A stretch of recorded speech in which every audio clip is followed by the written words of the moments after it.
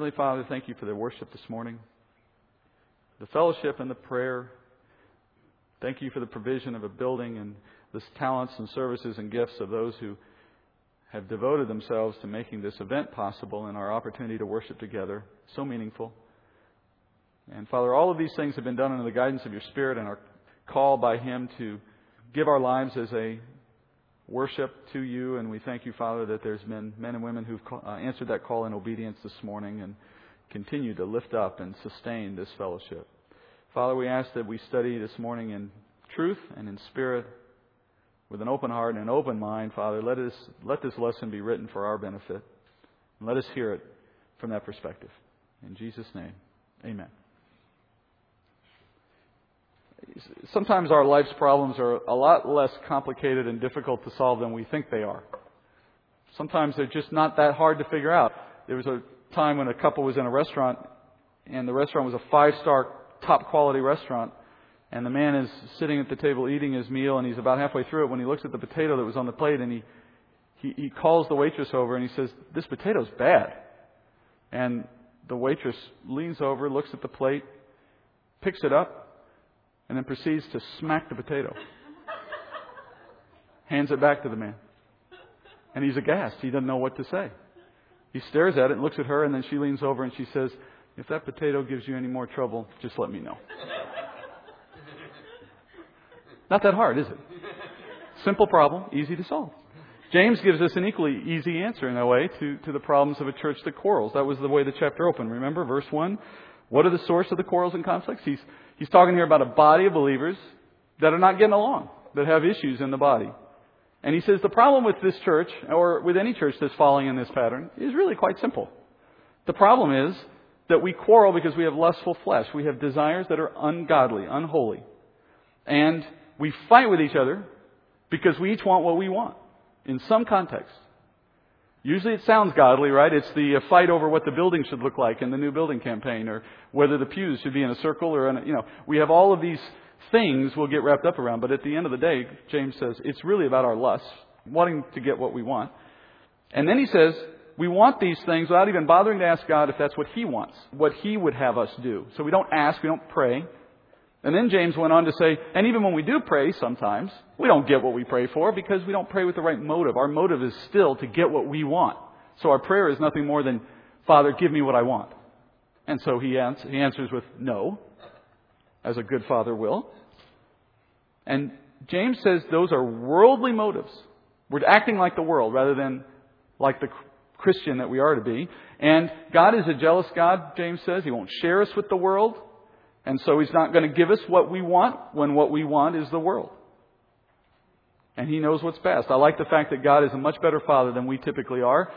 Our children can ask us for the same thing over and over again, and in many cases we eventually give in just because we're tired of the asking. And in God's case, He's a perfect Father, so He never makes that mistake. So when our requests, our prayers are going ignored, and when our experience in the body of Christ in fellowship is one of quarrels or discontent in some form, we ought to ask ourselves, are we in the midst of this pattern? Did we unknowingly fall into this pattern and we're actually living out James 4 in the negative way? We're the one who's got a lust or a desire that's worldly. We're trying to get our way. We're following this pattern. That's the point of the teaching, right? Is to alert us to the problem. And now as we move forward in the text, James turns to exhorting us, to teaching us to follow a better path.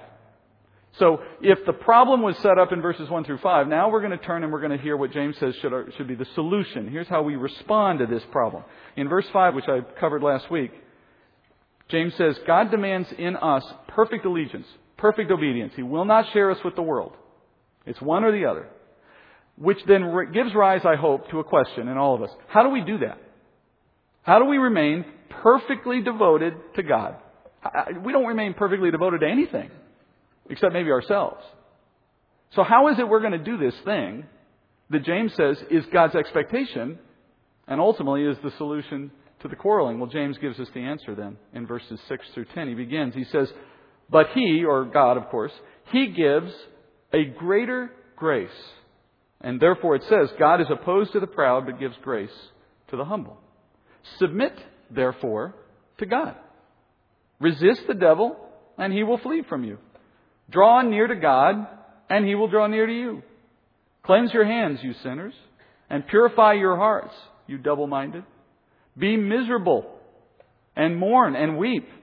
Let your laughter be turned into mourning, and your joy to gloom. Humble yourselves in the presence of the Lord, and He will exalt you. So that's the answer. And it doesn't sound very encouraging at first, does it? And perhaps because it seems hard to put into practice. But look at what he's actually saying. James says God gives a greater grace. Greater than what? Well, God's grace, he is saying, is greater than our failures in remaining devoted to Him. In other words, the problems we have in trying to remain devoted to God and to turning our back on the world, that problem, God gives a greater grace, a grace that is more powerful than that problem, than our tendency to pull away. When the world pulls us away with whatever it is the world offers and we think is great, God's grace can be stronger than that, can strengthen us, in other words, in the face of those trials. Let me explain how James says that works. Starting in verse 6, he says there's a simple but powerful principle that God uses to help us through those circumstances. It begins with, He frustrates the proud. He frustrates them. And this is in the context of believers. To the believer who in pride does what we just described in verses 1 through 5. I want what I want. That pattern, which then leads to quarrels and all the rest, that pattern is a prideful pattern. You got to remember, the word pride is a big word in the Bible. We think of it in a narrow way sometimes. Feeling good about yourself or being vain. That's how we typically think of pride. The Bible uses it much more broadly than that. To the Bible, proud is the opposite of submitted to God. In all sense of the word, every context you can imagine. If I am my own man, I made myself, I'm in charge of my life, I'm controlling my life, no one tells me what to do. Okay, that is the biblical definition of pride, and it is a sin. James says, God delights, that's my word, but I think it's implied, God delights to frustrate exactly that Christian, showing them that their pride gains them nothing but frustration over time. But to the one, he says, who is humble, God will give grace there. Grace means the unmerited favor of God to contend with or to handle these challenges in life. They'll actually succeed against these frustrations because they're humbling themselves and putting themselves at God's disposal. Another way to say it is this. If we resist His will, then He brings our resistance to futility. But when we recognize we are weak and we are powerless, and we are unable to do these things that God expects, this putting aside of the world and accepting God's will in place of it, when we recognize, God, I'm not very good at that, He steps into that gap and He strengthens us and He directs us according to His will because He recognizes we are ready to lean on Him rather than on ourselves. It's just that simple, but it's really, really tough. Humbling yourself, getting to the point where we don't see ourselves as control is really tough. There's a story that Heather Jamieson, it's actually out on the Verse by Verse Ministry website. She tells this interesting story one day of they were in their garage in Dallas and a hummingbird flew into the garage. Now the garage door was open, but you know how garages are built, right? The opening of the door stops short of the ceiling. There's a gap between the ceiling and the top of the door. Well, the hummingbird got into that space and they wanted it to get out, of course, to help it out. But it flew up high enough that it couldn't see the door opening anymore. It only saw the ceiling and it kept bumping against that gap between the ceiling and the door. And they were looking at this bird wondering, when is it going to finally figure out that if it just dropped down a little bit, it could find its way out? And an hour went by and they tried to shoo it out and it couldn't get it to go where it was supposed to go. And as Brian and Heather were watching this happen, Heather says, it just can't figure out that in order to go up, it needs to go down first. And Brian said, that's Philippians 2. She said, Philippians 2? He says, yeah, Philippians 2. Paul says that. He says in chapter 2, verse 5, he says, have this attitude in yourselves, which was also in Christ Jesus, who, although He existed in the form of God, He did not regard equality with God a thing to be grasped, but emptied Himself, taking the form of a bondservant, and being made in the likeness of men, and being found in appearance as a man, He humbled Himself by becoming obedient to the point of death, even death on a cross. And for this reason also God highly exalted Him and bestowed on Him the name which is above every name. Brilliantly, Brian saw in that small moment of life this perfect example of a Philippians 2 principle that if we're going to be exalted, if God's going to lift us up in every sense of the word, not just in the eternal sense, but in the day-to-day sense, if He's going to strengthen us to deal with these kinds of challenges in the body of Christ, we first have to realize we aren't going to do it in our own power. Just like that little bird who was determined to find its own way out. An hour went by, Brian says, a second hour went by, the bird was still going at that wall. Eventually, Brian got a rake and caught it up against the wall with this rake. And then got his hand under the rake and grabbed the bird. Now, one thing I didn't know, and he didn't know at the time, hummingbirds play dead when they're threatened. So at the moment his hand went on the bird, he literally went totally limp and dead. And he took him completely out of the garage and set him down on the driveway, thinking as soon as he let go, the bird would take off. But it didn't. It just sat there. Didn't move a muscle. And they just watched it, and they thought, when is this bird going to move?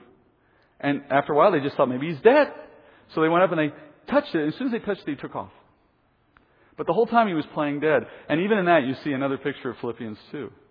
We have to die in Christ so that God may bring us down with Christ and then exalt us with Him as well. There's a beautiful picture in that. And that story, as I said, is out on our website. But that's what James is talking about.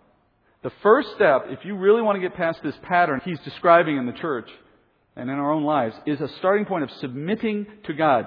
Folks, submission to God is really very simple. It is a heart attitude which then leads to obedience. It's not the same as obedience. But obedience to God comes out of a heart that says, I'm submitted to His will. His will, not my will. Your wishes, God, not my wishes. And James is saying there is a choice before each of us. Failing to submit to God's will is the same as seeking after the world. Because that's what the world does. That's what it means to be of the world. Failing to submit yourself to God. But when we set aside the world and we give no attention to those priorities and we take God's will as our will, that's the first step to submission. Now, from that point of view, we can now live out a life of obedience. That's the prerequisite. So where do we find God's will? First and foremost, in His Word. I mean, that's why we give so much time to this every Sunday, right? This is why I'm not up here giving you story after story, joke after joke, and 3-point sermons, because that doesn't help anybody. It's in here that you find God's will. So when you submit to God's will in His Word, you are putting yourself in a position to be living a life differently than the world lives it. So we're supposed to read it. We're supposed to heed it. I think that's actually the context of verse 7. If you look back at the verses we've read already this morning, in verse 7, when he says first, submit therefore to God, and then he says, resist the devil, that is really, I think, in the context of God's Word, or at least primarily in that context. Think about, first of all, the enemy. The enemy's work is principally, in the body of Christ, a work of distorting and twisting God's Word, or causing us to disregard it altogether. Think about the woman in the Garden of Eden. The principal method he used with her was to get her to misunderstand God's Word, and then he turned it as a way to get her to do what he wanted. So the key in our focus on God's will is to be focused on His Word, which is the manifestation of His will for God's people. People talk about, well, the Bible's good, but I have all these other books that are good for me too. I like these authors. I like these books. Okay, fair enough. God works through men, and there's going to be other sources of helpful information. But when God set out to write this, He wrote every word, right? That's our faith in Scripture. God wrote every word through men. And He stopped when He had said everything He wanted to say. If there was anything left to say of any value to us, it would already be here. So by definition, this is all we need. He stopped when it had everything we needed. Now, the question remains, if we've only given ourselves over to knowing a part of it, then we stop and go looking for other sources of information. Why would you give up this until you knew everything that was in it, if that were even possible, and seek anything else? It makes no sense. You give up the better thing for the less complete thing? I mean, we wouldn't normally do that in any other context. Why would we do it here? So James says, submit therefore to God, which I believe means, at least in part, understand and follow God's Word. And then he says, resist the devil. Now, when we think resist, we think of some active effort on our part, some fleshly effort on our part, which is partly true. There is an active component to this, certainly. We don't do it just by thinking. But the word in Greek, anthestomai, is the word for resist. Anthestomai. It means literally take a stand against. Take a stand against the devil. So take a stand against his schemes. Take a stand against the worldly sources of wisdom that he offers us. Take a stand against his principles and desires. Take a stand by remaining in God's Word and consulting that place for truth. And take a stand by then knowing it and following it. That's what he's saying. Take a stand. In other words, what he's really saying is take a step of preparation. Consider what armies do. If you're in battle, if you have an enemy and you're going to battle the enemy, when does an army prepare for that battle? Do they wait until they're in the middle of combat and then that's the moment to suddenly get ready for it? No. It doesn't work that way. You do not go into battle, then decide, I'm going to prepare for this battle. Before there is ever a battle, you are working in a preparation process of battling with one another in friendly combat or in study and practicing of drills and reviewing your orders and doing all the things you need to do so that when the battle does arrive, you're ready for it. That's the process of being prepared for battle. If our enemy is the devil, his desire is to battle us to a point where we are no longer effective in our witness and our following of God.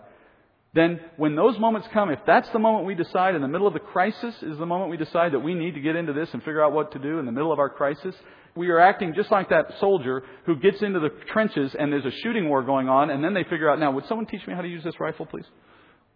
It's absurd, right? But we do that in our Christian walk if we're not careful. We look at the crisis moments as the time to get into God's Word or to be in fellowship. How many people join churches after a crisis? That's exactly the pattern. It's this thought of, now I need to catch up. And it's better to do it than to not do it, don't get me wrong. But it's just a lot harder. Christians don't prepare for battles with the enemy by waiting until the moment of combat. You got to practice righteousness before you can live it. And then Paul says the same thing, in fact, in Ephesians. Listen to what he says in Ephesians 6. You know these verses, but listen to them now in this context of the discussion we have here. Ephesians 6:10, Paul says, finally, be strong in the Lord, and in the strength of His might, put on the full armor of God so that you will be able to stand firm against the schemes of the devil. For our struggle is not against flesh and blood, but against the rulers, against the powers, against the world forces of this darkness, against the spiritual forces of wickedness in the heavenly places. Therefore, take up the full armor of God so that you will be able to resist, listen, in the evil day. And having done everything, to stand firm. It's all about preparation.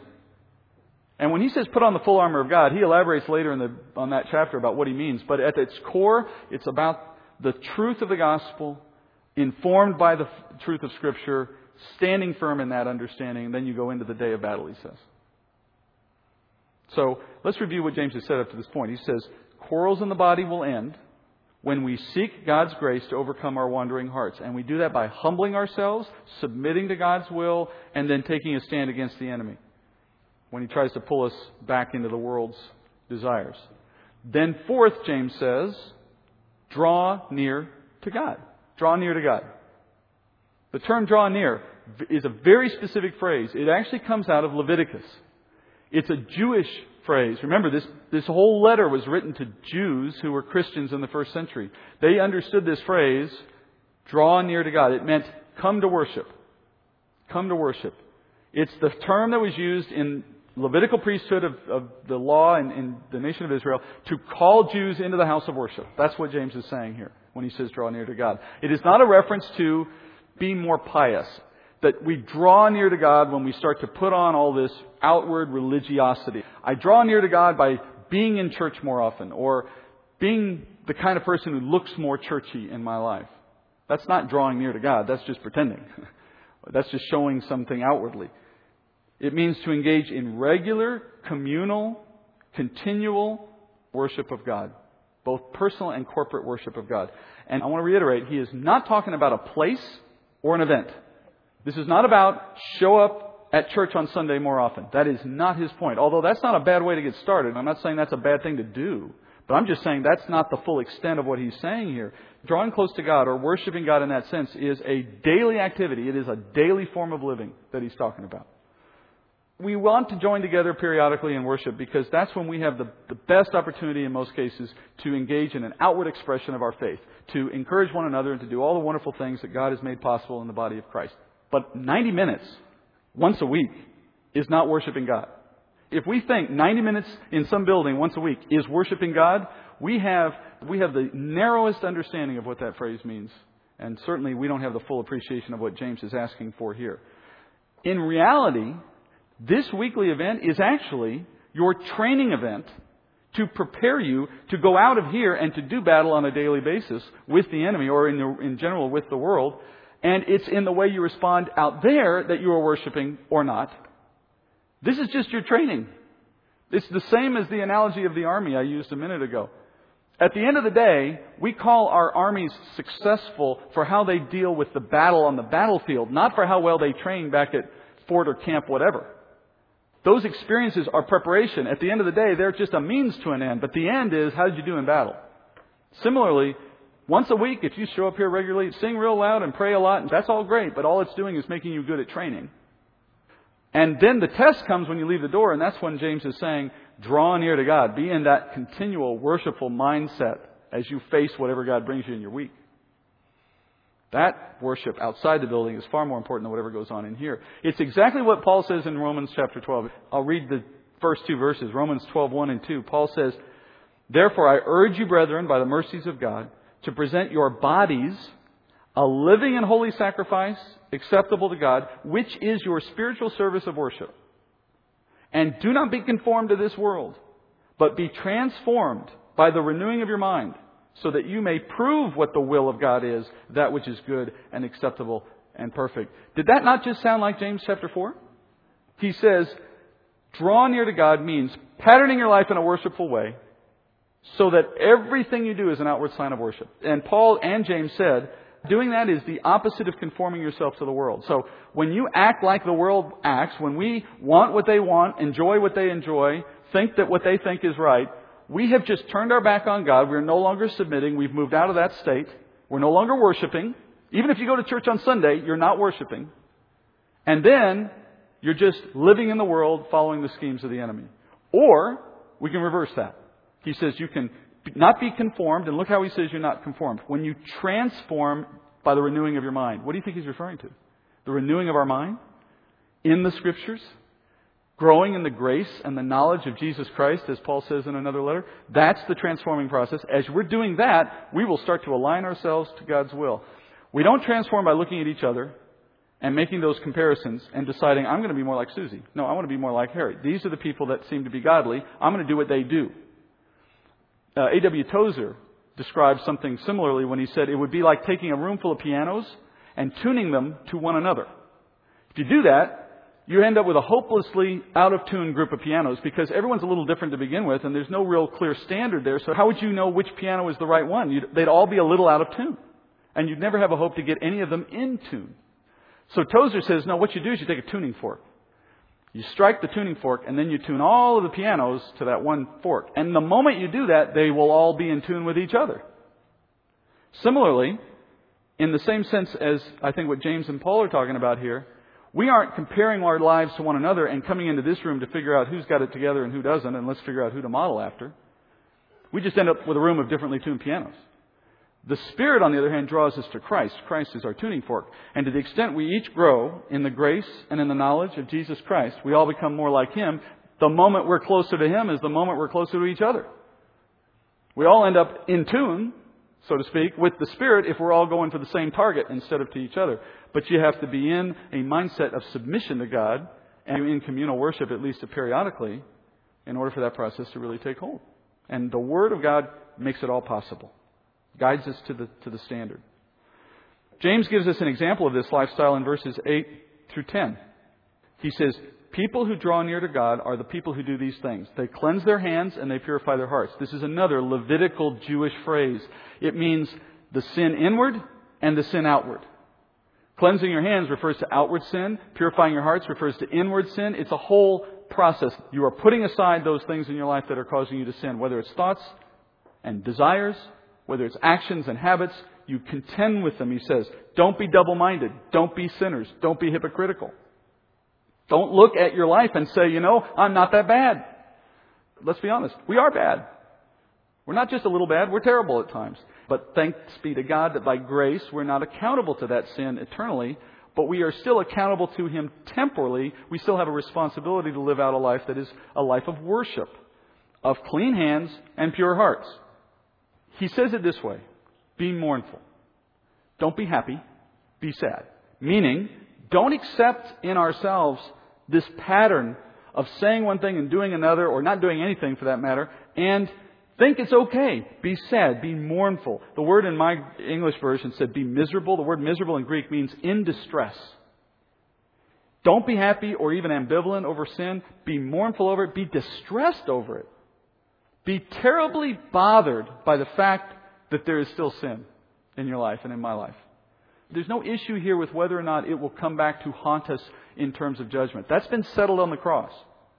But folks, don't let that fact cause you to be comfortable with remaining in sin. Those two things are not compatible. And I want to also address something that I think some people may have assumed out of those verses, which is not true. James is not saying here that sinners have fun and Christians are miserable. Don't take it to the extreme and think, well, if I'm enjoying something about my life, I've got a problem. I need to figure out a way to get rid of that and go back to being sad all the time. I've met Christians who are like that. I don't know if it's just their personality, but you'll find occasionally that Christian and you wonder, why would anybody want to be like you? You don't reflect the joy of Christ. You just seem unhappy all the time. But James here is saying that the heart attitude that the world has, which takes pleasure in sin, cannot be our heart attitude. Are there things in your life which you know are the wrong things to have in your life, and yet when you get a chance to do them once in a while, you secretly like it? Just a little cheating once in a while, and then I put it aside again. But that moment I get it, I can secretly enjoy it temporarily.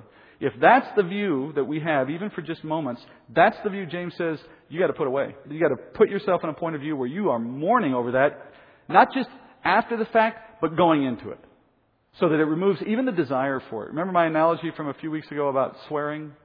Speech was the issue, as James has gone over that, and I said that I used to swear, fairly frequently, like any unbeliever would, and then I became a believer, and over time God took that desire away, because as I tried to enjoy it or tried to do it, it stopped being fun. It started being really miserable. It made me feel bad about myself. It made me feel out of place with my walk, and it just stopped feeling good. God took the pleasure away. Thanks be to God. But when you're still tempted by something and it hasn't turned that corner, maybe what He's waiting for is for us to say to ourselves, I shouldn't enjoy this anymore. I cannot let myself enjoy this anymore. It is wrong. I am not going to take joy in this anymore. It's the heart attitude that has to change before the obedience can change. Now, you may not have noticed something that James is doing here. He has snuck something in here very creatively and very powerfully. But if we miss it, we miss the real power of chapter 4 of James. Remember earlier in chapter 2, James says, we are to speak and act as those who will be judged by the royal law. You remember back in chapter 2, we looked at what the royal law was. It's the law that now governs the New Testament believer. We're not under the old law. We're not under the Ten Commandments. We're not under the law of Moses. All of that was set aside when Christ died. We are now under a new law, a law that's even more demanding and even more comprehensive. But it is a New Testament law, and it was the law Jesus gave us when He said, love the Lord your God with all your heart, soul, mind, and strength, and love your neighbor as you love yourself. He says, upon these two commandments, the entire law was written. And that becomes the guiding principle, or as James calls it, the royal law that guides our behavior now. That's what James said earlier in his book. But in chapter 4, James says to the church that they live in quarrels and disputes because they weren't living according to this law of faith. They weren't loving their God with all their heart, soul, mind, and strength, and they certainly weren't loving their neighbors. He's begun to demonstrate what it means to fail and then again to succeed in meeting that law. So, in the part of the chapter we've covered so far, look what he has described. He's described what it means to love God with our heart, soul, mind, and strength. It means submit to Him, know His decrees, make them our decrees, humble ourselves, He will exalt us. That's what it means to do the first part of the law. That's what he's been describing. And now, as he turns to the latter part of this chapter, he now addresses the second half of the law. The command to love our neighbors. To love them like we would love ourselves. Look what he says in verse 11. Do not speak against one another, brethren. He who speaks against a brother or judges his brother speaks against the law and judges the law. But if you judge the law, you are not a doer of the law, but a judge of it. There is only one lawgiver and judge, the one who is able to save and to destroy. But who are you to judge your neighbor? So James now has set the framework up. James earlier has told us, here's what it means to be faithful to God. To love your God with all your heart, soul, mind, and strength. He set those principles out. Now he's turning to the second half. And here, by the way, is what it means to love your neighbor as you love yourself. And he starts again with speech as the starting point. It's interesting to me how much he rests on this issue of the mouth, of the tongue. It seems to all start and end there for him. In this case, it's about how we speak about our brothers and sisters in the faith. I think James is probably referencing here back to the quarrels that started at the beginning of the chapter. It's not hard to imagine that maybe what started in this church, whichever churches he's thinking about, Started because in the midst of their contending with one another over what they wanted, there was a little bit of talk going on as well. A little bit of gossip, a little bit of accusations, so-and-so and Miss so-and-so, and then that started to boil up. It seems like he's saying, when you speak against one another, you're starting this process. You're violating the royal law. He says, don't do it. Don't speak against your brother or sister. In Greek, that phrase literally means to speak down against. It's the same phrase that's used in 1 Peter 2:12 when Peter and in that case it's translated as the word slander. So it's slandering someone, speaking down against them. In other words, don't put someone down with your speech in the body of Christ. Now, we've all had that moment when we decided in our heart what somebody else's thoughts or words or actions meant, and we decided it was wrong, and we decided we were going to make that clear, either to them or usually to someone else. That's the violation of the second half of the New Testament law. Now, look, he's not prohibiting legitimate criticism here. He's not saying you can never come to a point of levying a criticism against someone else in the faith. If you couldn't do that, you couldn't apply church discipline, you couldn't exhort people, you couldn't hold people accountable. That's not the problem here. And in fact, the Bible gives us clear methods for doing all of those things. Very clear guidance on how it is we're to deal with misbehavior in the body and do it in a biblically proper way. You do it privately in some cases, publicly in others, but there's always a way to do it. Here, James is talking about speaking negatively about a brother or sister simply because we don't like something about them. Usually in the context of a contention over something, right? Well, so-and-so doesn't like my idea for the building campaign, but he's always trying to get something for himself. That's not biblical discipline or criticism. That is just pure slander. When we speak in an unflattering way, James says we do three things to that person, or when we speak about someone in that way. First, he says we judge our brother or sister. And hateful, negative thoughts or statements about another in the faith is a form of judgment against them. We've made a judgment. We've come to some decision. And that is a sin. You either have a clear understanding of a problem, backed by proof, backed by witnesses, that goes against Scripture, in which case you take action to deal with it in a biblical way, or you don't do anything or say anything. It's the old adage of if you don't have something nice to say about something, don't say anything at all. That's the biblical issue here. If you think someone's doing something wrong and you have the backing to support that accusation and it is a problem that must be dealt with according to the Bible, then deal with it in the biblical way, or just don't say anything at all. There's no in between. We don't have the right to carp behind people's backs and say, I don't want to get them in trouble, and then we say what we say. No, you either take it the whole way or you go nowhere with it, because anything in between is judging somebody without going through the biblical process of doing it properly. And that's a sin. That's the first thing we do wrong.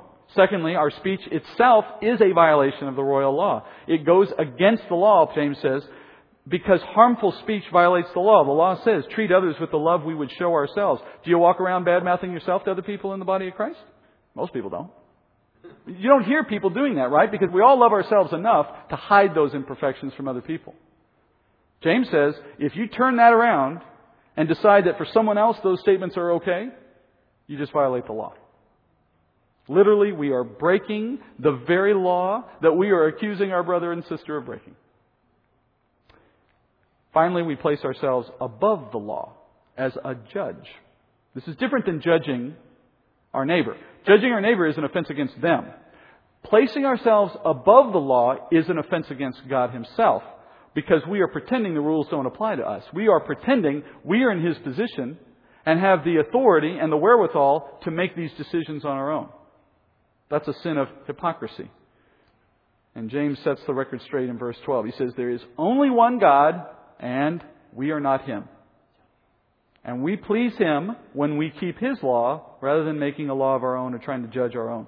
So James ends his letter then with two warnings. Now, the two warnings cover the end of this chapter and chapter 5. We're not going to do chapter 5, of course. Let's just look at the first of these two warnings briefly that finish the chapter. They both begin with the phrase, come now. So you'll find the second one in chapter 5 by looking for that phrase. And secondly, one deals with Jewish believers, a warning to the Jewish believer in the church. The second one deals with Jewish unbelievers. Those who may have attached themselves to the church or be friends with somebody or hear of this letter in some other context have heard these words from James, but yet do not know the truth of Christ and the gospel. James gives them a warning as well. Today we only deal with the first one, with the one for believers. In verses 13 through 17, he says, "Come now, you who say, today or tomorrow we will go to such and such a city and spend a year there and engage in business and make a profit. Yet you do not know what your life will be like tomorrow. You're just a vapor that appears for a little while and then vanishes away. Instead, you ought to say, if the Lord wills, we will live and also do this or that. But as it is, you boast in your arrogance. All such boasting is evil. Therefore, to one who knows the right thing to do and does not do it, to him it is sin." Here's the one that begins for the believer. Notice here again, though, the beginning of this sin is found again in a form of speech. James stays on this point throughout his letter. It is an issue of speech in the sense that I think we tell ourselves something. That we decide that we're going to go do this, or we make plans, but it's a kind of telling. It's about a mindful thought. It may not be articulated verbally, but we say it to ourselves. This is done without consulting God. That's why it's sin. The problem here is not making plans. I've heard this taught in a variety of ways, and sometimes I wonder where people are going, because they imply planning is the problem. Planning is not a problem. God is a God of order, and planning is a necessary discipline in leading an orderly and productive life. No one's going to deny that just because of James's comment here. That would make no sense. In Genesis, for example, God gave Joseph a detailed plan covering 14 years of his life through a process of dreams that involved fat and lean cows, if you know the story. And he expected Joseph to go off and do something about that plan for the next 14 years, because that's why God gave him the idea. So planning is not the problem. It's not the enemy here. The issue is, where do we go for our plans? The man in verse 13, James says, is saying to himself what he wants to do. He's got plans. He's full of plans. He knows exactly what he's going to do, he says.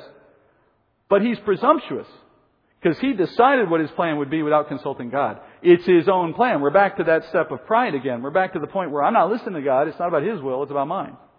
And so the plan is really a testimony against the God. I've been known to say that I don't like church 5-year plans. You know, these things that churches will do where they try to plan out their future for some number of years.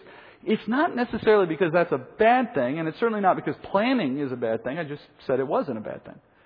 The problem is that I'm not confident in most cases that the church had a revelation from God that extended 5 years in the future.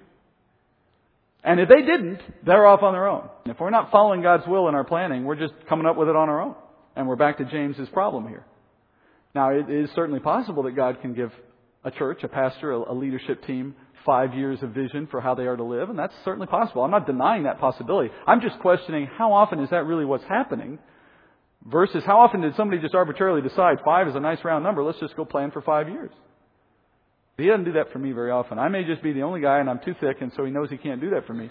But I don't get 5-year plans. I barely know what I'm going to do tomorrow, unfortunately. I wish I could be better at that. But what I have become confident in is that no matter how poorly I'm planning these things, when I lean on God, He seems to have the perfect plan in the end and it all works out. That's not, by the way, a defense of failing to plan. It's just to say that if we're not confident on where God wants us to go, my rule of thumb is do the last thing He told you to do until you hear from Him again. And keep doing it until you get new orders. And don't try to outthink Him and outplan Him. When we live in our own plans rather than His, we aren't living by faith anymore in God's Word and in His will. We've set all that aside. We're back to living as the world lives. The world loves to make its own plans. And James says that lifestyle is arrogant and boasting. Arrogant and boasting is a proud kind of life. We're stupidly forgetting that he says we're just like a vapor. By the way, the word vapor in Greek, it's the word for the breath you see out of your mouth when it's cold outside. That's what the word means in Greek. How long does that last? That's how long we last in the flesh. God has numbered our days already, He tells us in Job. Why are we trying to outplan God? Instead, we should say, if the Lord wills. He says, say it this way. If the Lord wills. Now let's be clear about what He expects here. Again, notice the process begins again with speech. And I think sin is often tied to speech. But sin doesn't end with speech. James is not expecting us to go around and start saying, If the Lord wills. If the Lord wills. If God wills. And suddenly that solves our problem. That's the beginning. That's the rudder. It sets the ship on the right course. But it's not the same thing as arriving on time and safely. I can't just suddenly start saying, if the Lord wills, if the Lord wills, and suddenly that removes the sin of prideful living, self-determination. I can still be very self-determined. I can still make my own plans, and then when I tell you about them, I say, if the Lord wills, here's what I'm going to go do. That's just mocking Him. That's just superficially adding a few words on front of my plan and thinking that solves the problem. He's not saying you stop the sin with the speech. He's saying the speech is the first step toward a life that thinks like that speech. You have to finish the process. You have to go all the way through it. You have to not only say the words, but actually think like them. Act like them. Tell yourself, I was going to plan for next month, but I don't feel God showing me what next month is going to be yet, so I'm not going to plan for something I don't understand yet. I'm going to rest in His will. And today has enough worry of its own. I'll take care of things today. But if He gives you some vision that says, you're to go to the other side of the world, to Papua New Guinea, and you're to go be a church planter in Juarez, and here's how you're going to go do it, and you need to start planning and get your passport. You just got all you needed. Do it. But don't follow your own will. Put some words in front of it and pretend it's God's will. Humble yourself. Don't sin against your brother. Sound advice from James this morning. Heavenly Father, for all the words that I have spoken this morning, Father, your words are so much better. So I pray, Father, that what's been heard most clearly, what's been heard loudly, have been your words out of Scripture this morning, and they have pierced our hearts. Perhaps they've confirmed that we have, in some cases, put our lives straight according to Scripture, and we feel that encouragement. And then perhaps in other cases, Father, we've been brought to recognize our shortcomings, and we leave today with a different sense of what to do. Either way, Father, we give you the glory, and we thank you for that word this morning. Let it be something, Father, that draws us closer to you. Bless our time in communion, Father. Let it remind us of why it is and how it is that we can even be here before you today as your children. We pray these things in Jesus' name. Amen.